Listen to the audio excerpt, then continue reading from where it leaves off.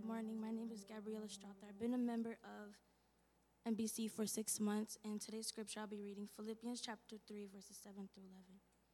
But whatever gain I had, I counted as loss for the sake of Christ. Indeed, I count everything as loss because of the surpassing worth of knowing Christ Jesus my Lord. For his sake I have suffered the loss of all things and count them as rubbish, in order that I may gain Christ and be found in him, not having a righteousness of my own that comes from the law, but that which comes through faith in Christ, and the righteousness from God that depends on faith, that I may know him in the power of his resurrection, and may share his sufferings, becoming like him in his death, that by any means possible I may attain the resurrection from the dead. And this is the word of Christ. You may be seated. As we start this morning, especially since it's Memorial Day weekend, we do want to take a moment to just recognize those who have given their lives for the freedoms that we possess. These are not free. The freedom that we have is not free. It was paid for at a great cost by the lives of the servicemen and women who gave their lives for you and for me. And so we want to take a moment to recognize that. And so a couple of things I'm going to ask today. First, I'm going to ask if you're a family member of someone who gave their life for the service of our country, would you stand right now? If you have a family member.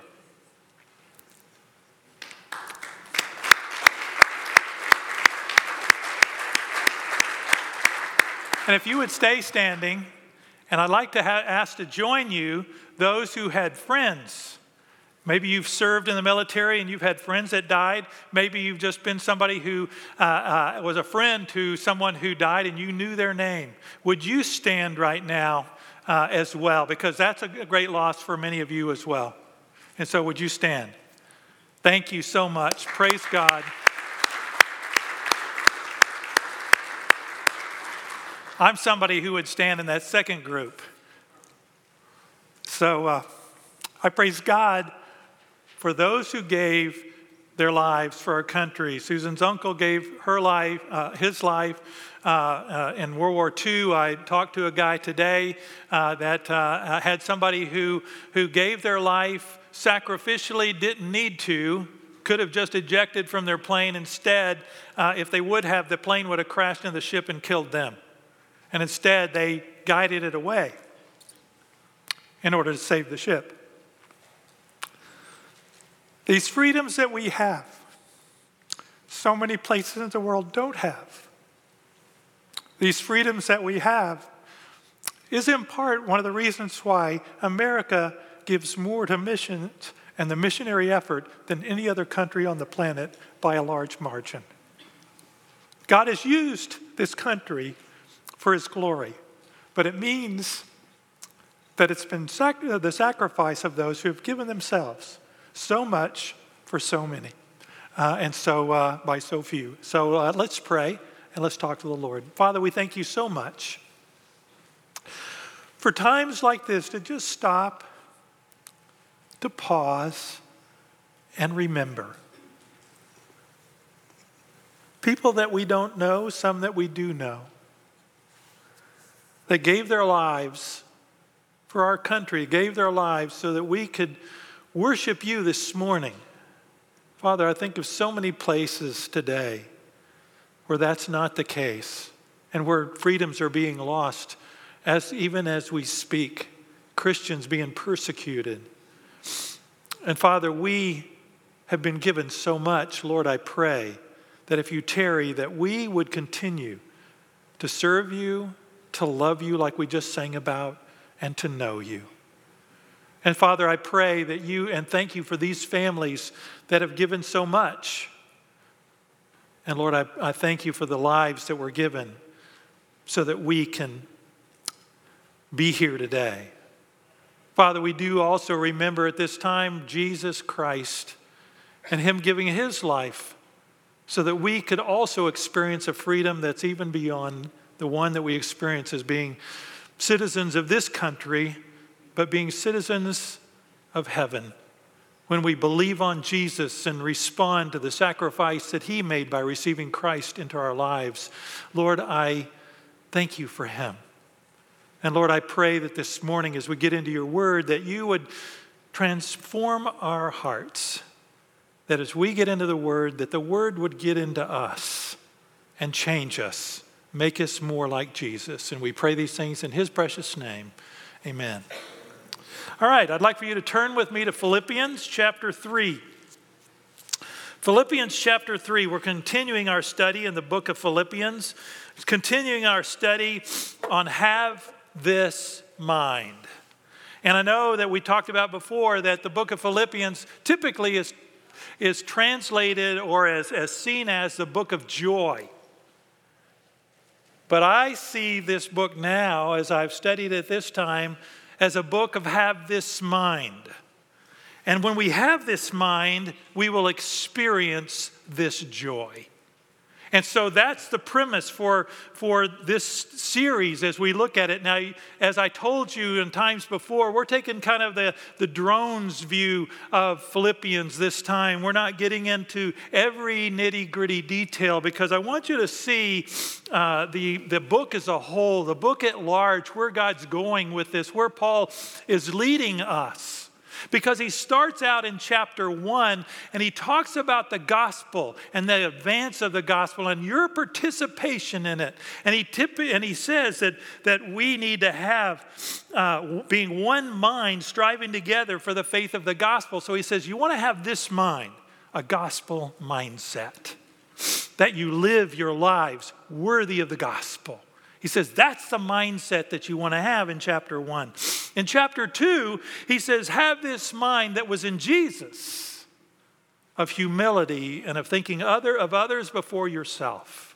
And so a mindset of the gospel and that everything that we do somehow orients to the gospel message itself, that Christ died for our sins and rose from the grave, and you can be saved by faith, and that we live that way. So that our lives glorify God and that we become lights in a dark world and they begin to see Jesus. And so then we apply that to being humble in our lives by thinking about others. Like I said last time, not thinking less of ourselves, just thinking of ourselves less. That we're thinking of others. Well, in chapter 3, the focus here, as we saw in the passage that was read by Gabby, thank you, is the knowing Christ Jesus my Lord. Verse 10, that I may know him.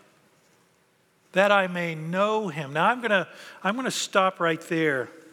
And there's several other phrases there, that I may know him. We need to use good Bible study method here, asking the questions who, what, when, where, why, and especially wherefore. How does it apply to my life? It's Paul speaking. Where is he? He's in prison in Rome.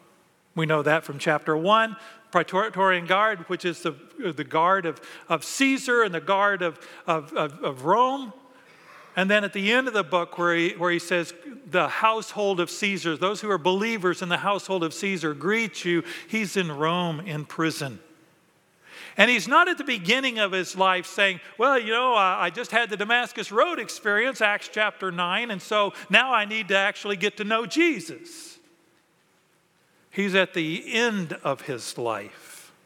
He's already been on 3 missionary journeys and he's traveled all over and he's suffered so many things, been beaten and stoned and shipwrecked and all these things. And now on his 4th journey, he's made his trek to Rome. And at the end of his life, that's why the when is so important. Who, what, when. At the end of his life, he's saying, I want to know Jesus. And you're going, wow, that's a lifelong thing. And you find out later in the passage, he says, I'm pressing on to make it my own because Jesus Christ, verse 12, has made me his own. Brothers, I do not consider that I've made it my own. In other words, I'm not there yet. I'm not perfect yet. But one thing I do, forgetting what lies behind and straining forward to what lies ahead. I'm not looking at the regrets of the past. I'm looking forward. I'm saying focused on forward, on tomorrow, not today, not yesterday. He says, I press on toward the goal for the prize of the upward call of God in Christ Jesus. And then he said, let those of us who are mature think this way. In other words, what way? That I want to know Jesus. And the word that's used there in the idea of verse 10, that I may know him, is the Greek word gnosko. There's another Greek word called oida. Oida is factual knowledge. When I read a biography or an autobiography of Churchill or of someone else, I feel like at the end of the biography or autobiography that I know this person, but I don't. I only know about them. I can tell you all about their life. I can tell you where they were born and what house they grew up in, and especially if they include pictures and a brownstone or whatever in England. And all of a sudden, I know all about this person, but I couldn't walk up and say hi to them. They don't know me. Like Jesus said, get away from me, I never knew you.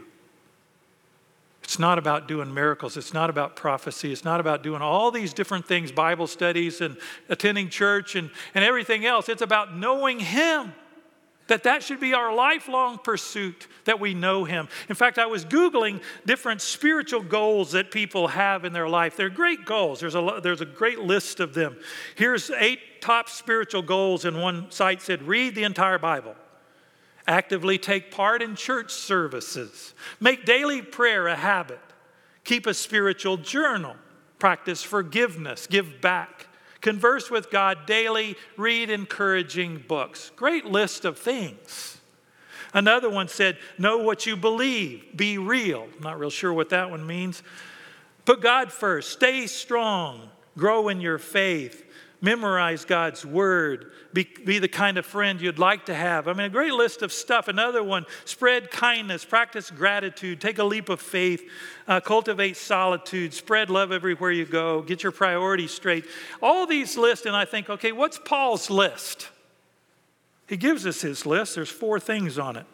Verse 10, that I may know him and the power of his resurrection. And I was thinking, how do we know the power of his resurrection? In Ephesians, if you back up into the book of Ephesians chapter 1, we see Paul praying for the Ephesian church.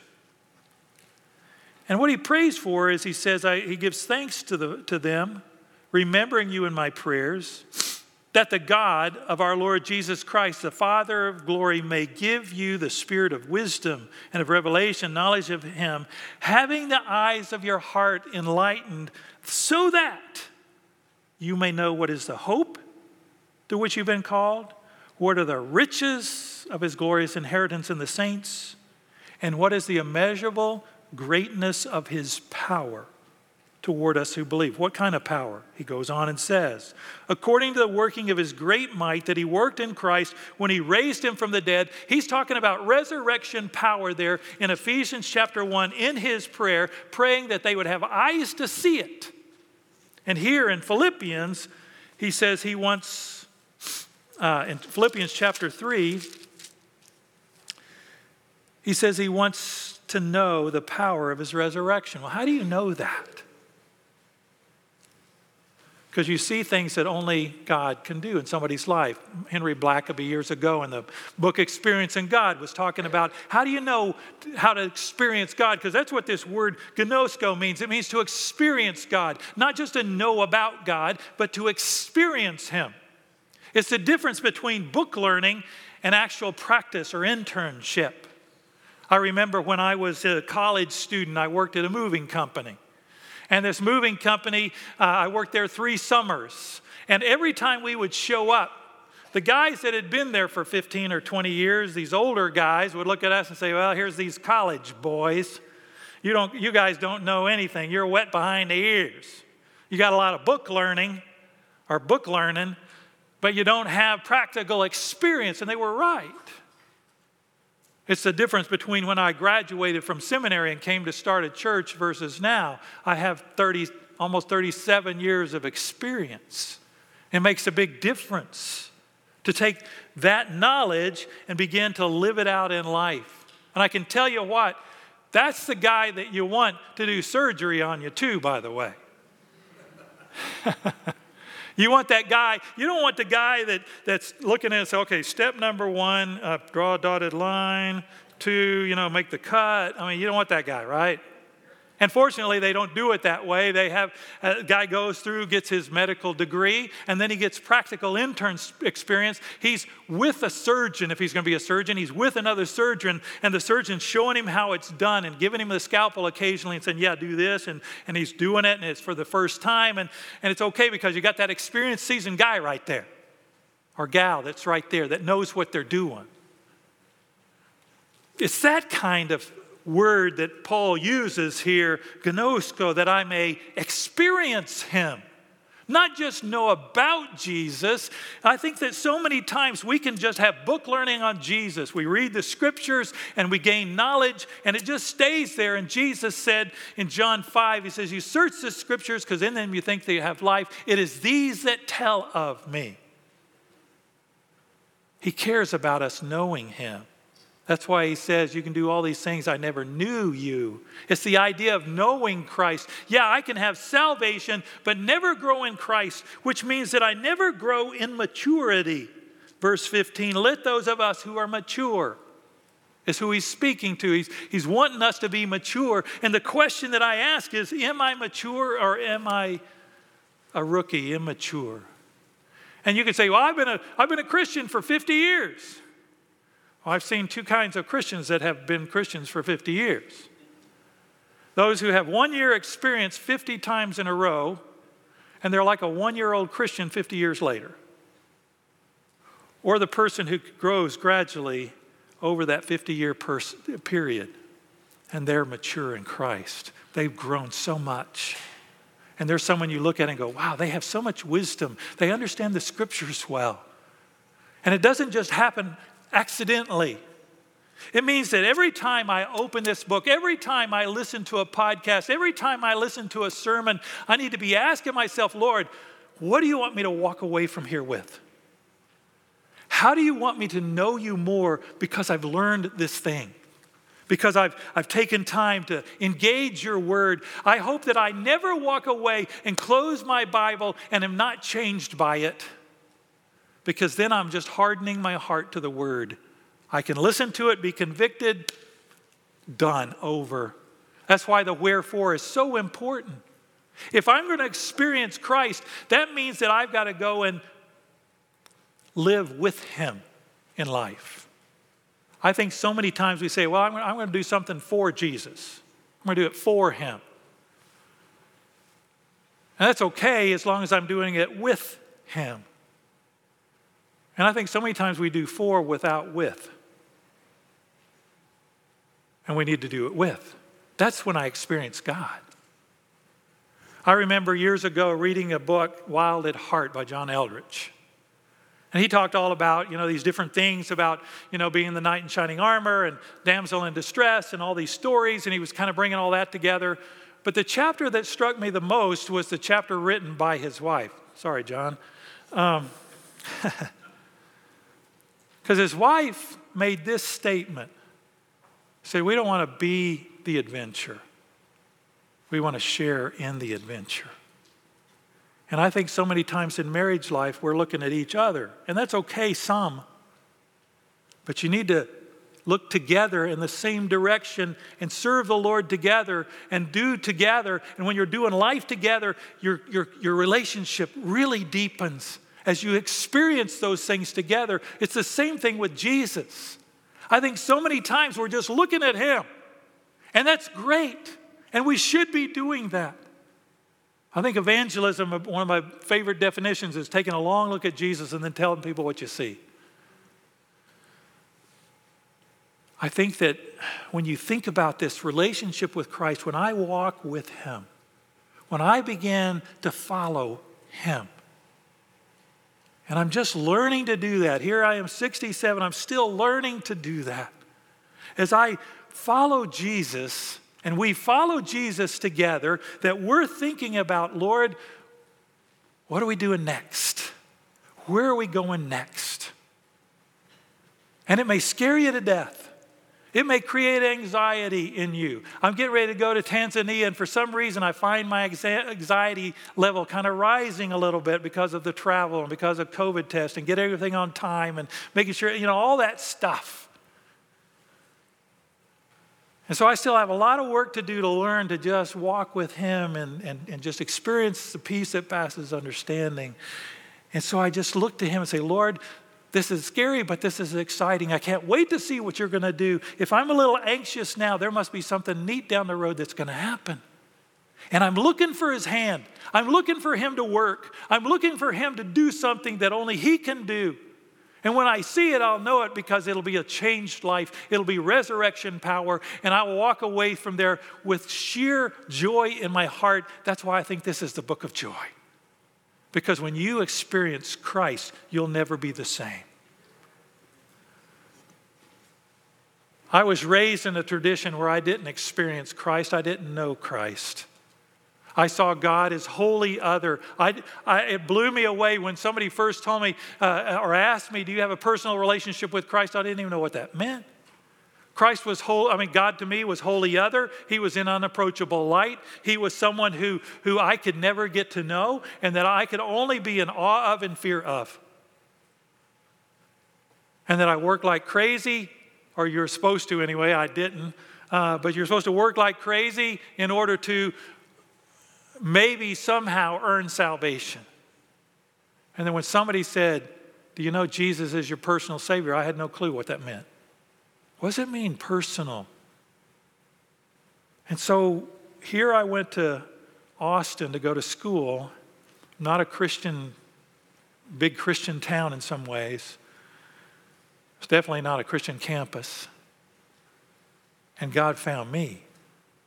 He drew me to himself. And I don't know how that happened. I still look back and go, I don't know how that happened. I was not seeking him. I was going the opposite direction. I was running away from him, and he still got me. I don't know how that happened. But I praise God for it. And I remember my parents saying, oh, he'll grow out of it.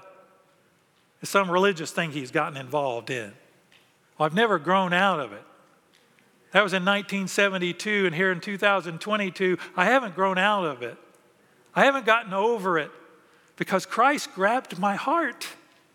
He didn't just grab my religious experience. He grabbed my heart. And when you experience God and you begin to live with him and walk with him over those last, 50 years? Wow, I'm not even that old. How can I have 50 years? Over the last 50 years, I've watched his hand over and over and over. And there's things in life I don't understand, but I've watched him work. When you're serving with him and you're saying, Lord, you're talking to him in the midst of something you're doing and saying, Lord, I really want you to do this right now. And all of a sudden he does way beyond that. And you go, I just saw God's hand at work. It is something only God can do. A changed life. A person came to Christ, or a person changed their mind about something. Wow. You come to a sermon and you listen to it and you walk away and go, wow, and your life is completely different and never will be the same. And I go, that's the hand of God. I didn't do that. I didn't make that happen. I can't change hearts. I don't have that power. All I can do is just be a messenger that God sent me to do and do watering and planting and then just trust him and see what he does. And when we walk with him, then we get to know him. And as we read his word and we spend time in it, it's no longer just an autobiography about God that we kind of know about God, but don't know him. But when we're adding not just the who, what, when, where, and why, and become academic, but the wherefore, and it becomes a heart issue. It becomes part of us. He becomes part of us. And in fact, that's a phrase that threw me in this passage in chapter 3, verse 2, when he says, look out for the dogs, look out for the evildoers, look out for those who mutilate the flesh. And he's talking about the Judaizers who came in and kept saying, you need to follow the law. Because if you follow the law along with Christ, how much better? And it was like, no, the law doesn't save us. In fact, later in verse 9 of chapter 3, he makes that very clear, that it's not because of the law. In 3:9, he says, and to be found in him, not having a righteousness of my own that comes from the law, not keeping the 613 commandments, which he talks about and gives his resume earlier about his being circumcised on the 8th day, the people of Israel, tribe of Benjamin, Hebrew of Hebrews, a Pharisee, a persecutor of the church, blameless, all those things, blameless before the law, but not before Christ. And he says, it's not that. He says, I got the resume. You want the resume? I got the resume. And that's nothing. That's rubbish. And the Greek word there, skubala. It's dung. The best I have, nothing. It's worthless. And you think about that, and you think, in my life, what do I value? Is it the skins I got on the wall in my office, the undergraduate degree, the master's degree, whatever, ordination certificate, other stuff? Is it that? No, that's rubbish. When Jesus came along, the law was done. It was finished. He completed it. Back in the Civil War, after it was over, the Confederate money became worthless. I was looking at other currencies in the world that have become greatly devalued. One of them, I forget, was Zimbabwe. It said about their currency, I believe back in 2008, that it lost half its value every 24 hours. Can you imagine what that would do to an economy, a culture? Another one was, and I just went blank on it, I think it's Iran, back in 97, lost 400% of its value in a short time.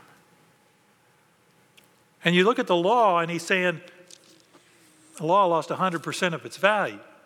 You think, wait a minute, what about the Old Testament? And I said, yeah, okay, and you know, you talk about the civil law and the ceremonial and the moral law, and the civil law was what ran their country, and what the ceremonial law was the sacrificial system which Jesus Christ supplanted, as Hebrews talks about. And then there's the moral law, and you think, oh yeah, well at least the moral law continues. Think, well, only that which is restated in the new covenant. Like the 10 Commandments, 9 of them are restated in the new covenant, but not the Sabbath one.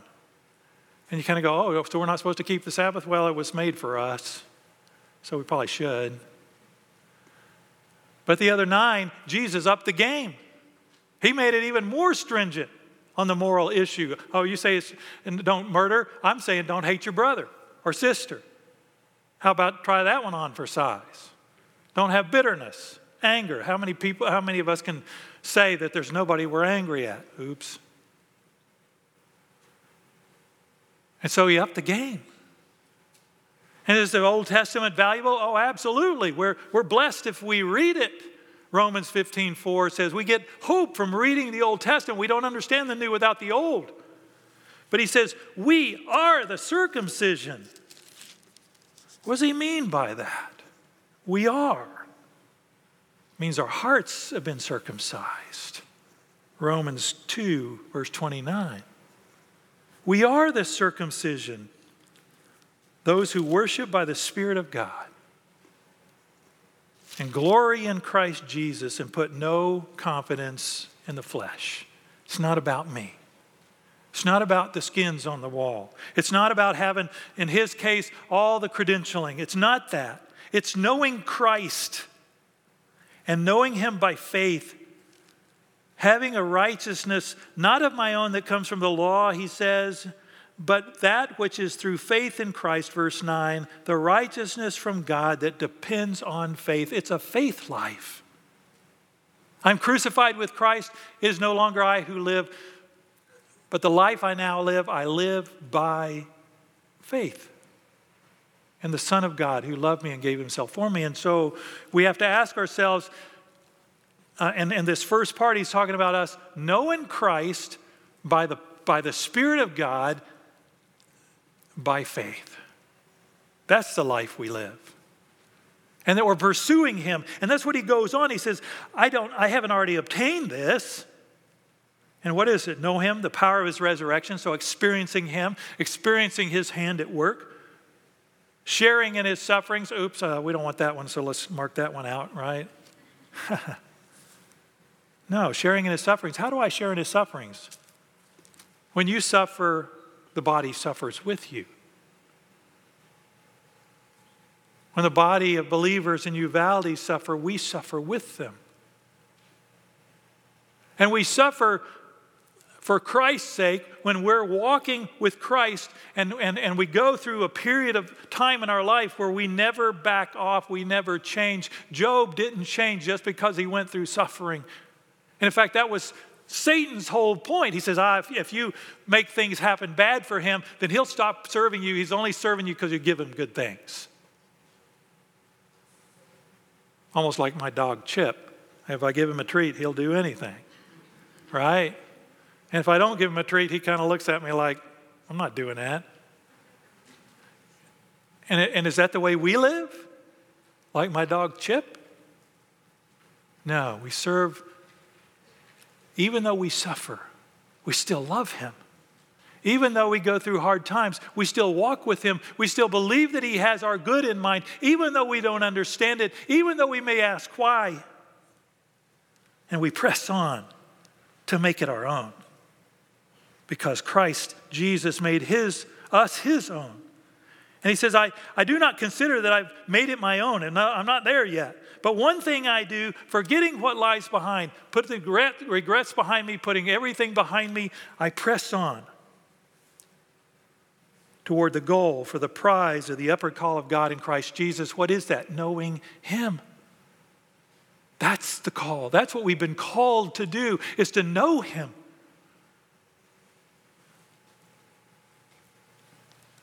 As you've heard me mention before, you search the scriptures because in them you think you have life. It is these that tell of me. We want to know him. He wants us to know him. And more than just intellectually, more than just, this can be for two different Christians. One can read their word and just become more intellectual as a believer. Another one can read it and become more compassionate and more Christ-like. What's the difference? One applies. One asks the wherefore. The one will read the word and say, as if you're having a coffee conversation with the Lord and saying, Lord, how does this one work? What does this one look like on Monday morning or now this week, Tuesday morning? What is this going to look like when I'm around my family this weekend? How is this going to work? So what? Who cares that I know this stuff? Who cares that I know that I need to know Jesus? Who cares that I know this stuff if it makes no difference in my life and how I live? And so I press on. And if I'm mature, I'm going to think this way. And if anything you think otherwise, God will make this clear to you. God's going to reveal that to me. The Holy Spirit is going to convict my heart of sin, righteousness, and judgment. He's going to make it clear when it's not happening in my life. And I need to be sensitive to that when he does it. And I need to respond to him like the scriptures tell me. And if I'm spending time in his word, I'm listening to him and I'm asking. And I'm not just filling in blanks in a Bible study book. I'm asking, Lord Jesus, how do you want me to be different? What is this telling me right now for me? And then he says, brothers, join in imitating me and keep your eyes on those who walk according to the example you have in us. What are we doing? What he's doing is knowing Christ. So what I need to do is follow that example, know him. And then he says, for many of whom I have often told you and now tell you, even with tears, walk as enemies of the cross of Christ. Their end is their destruction, their God is their belly, their glory is in their shame, and they're with minds set on earthly things. I know people who have walked away from the faith, and it grieves my heart How do I keep from being that casualty? I don't set my mind on earthly things. I set my mind on Jesus. I set my mind on others in humility. I set my mind on the gospel, and I refuse to change because I know it is true. And I know that the more I dig into his word, I may adjust an understanding of a particular verse, but I don't deconvert. I don't change who I know because I know him. I've known him for 50 years of my life, and I love him. And I pray that as I grow in him more, that I will love him more and more deeply. Because I don't think of myself as a citizen of this earth, even though I am. The way I think of myself is our citizenship is in heaven, verse 20. And from it we await a Savior, the Lord Jesus Christ. Can't wait till he comes back. But until then, I want to live a gospel mindset. I want to live a humble others mindset. And I want to live a knowing him and get to know him more, because there is great joy in knowing him. In your presence is fullness of joy. Psalm 16 says, in your presence is fullness of joy. At your right hand there are pleasures forever. Our joy comes from knowing him, who will transform our lowly body to be like his glorious body by the power, the resurrection power, that it enables him even to subject all things to himself. We serve a God that can be known. We serve a God that wants to be known. He gave us his word. He wrote about himself so that we could know him. Jesus died on a cross so that we could have a personal relationship with him, not just a holy other relationship. But he wants us to experience him walking every day when we walk out this door saying, okay, Lord, what's next? Lord, what do you want me to get involved in? How do you want me to get out of this seat and get involved in something that you have for me? Because I want to do it. You died for me. I'll do whatever you ask me to do. Even if it creates a little anxiety in my heart, I'll go to Tanzania. Even if I don't want to sleep on the ground, I'll go sleep on the ground. Because you died for me. These are small things compared to what you have done, and they are nothing in comparison with knowing you. So I want to ask you, do you want to grow into maturity in Christ? Do you want to know him and experience him? I want that for you, because I know what kind of joy that brings in your life. Yeah, you see me tears, but they're tears of joy and deep affection for my Lord. And I want that for you. I want you to experience that. Because when you experience Jesus in that way, 50 years will go by in a flash, and you'll look back and go, wow, what God has done. Lord, we thank you so much for your incredible love for us and your grace. You died in our place, Jesus, and we are thankful. You gave us freedom. You set us free. Set us free to enjoy the joy of knowing you, of being related to you, of relating to you. Lord, I pray that you would help us not to just make secondary goals the primary one. Help us to make the primary goal the goal, knowing you. And reading the Bible in a year is just focus on you and being with you. Memorizing your word just to be with you and understand it and have you speak to us at times when your Spirit reminds us of your word. To talk to you. To take risk that you ask us to take and listen to you about what you want us to do. Lord, I pray that we would be a church family that together just follows you.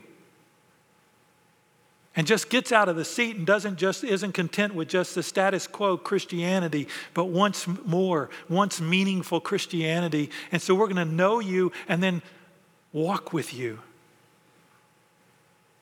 Lord, I love you. We love you.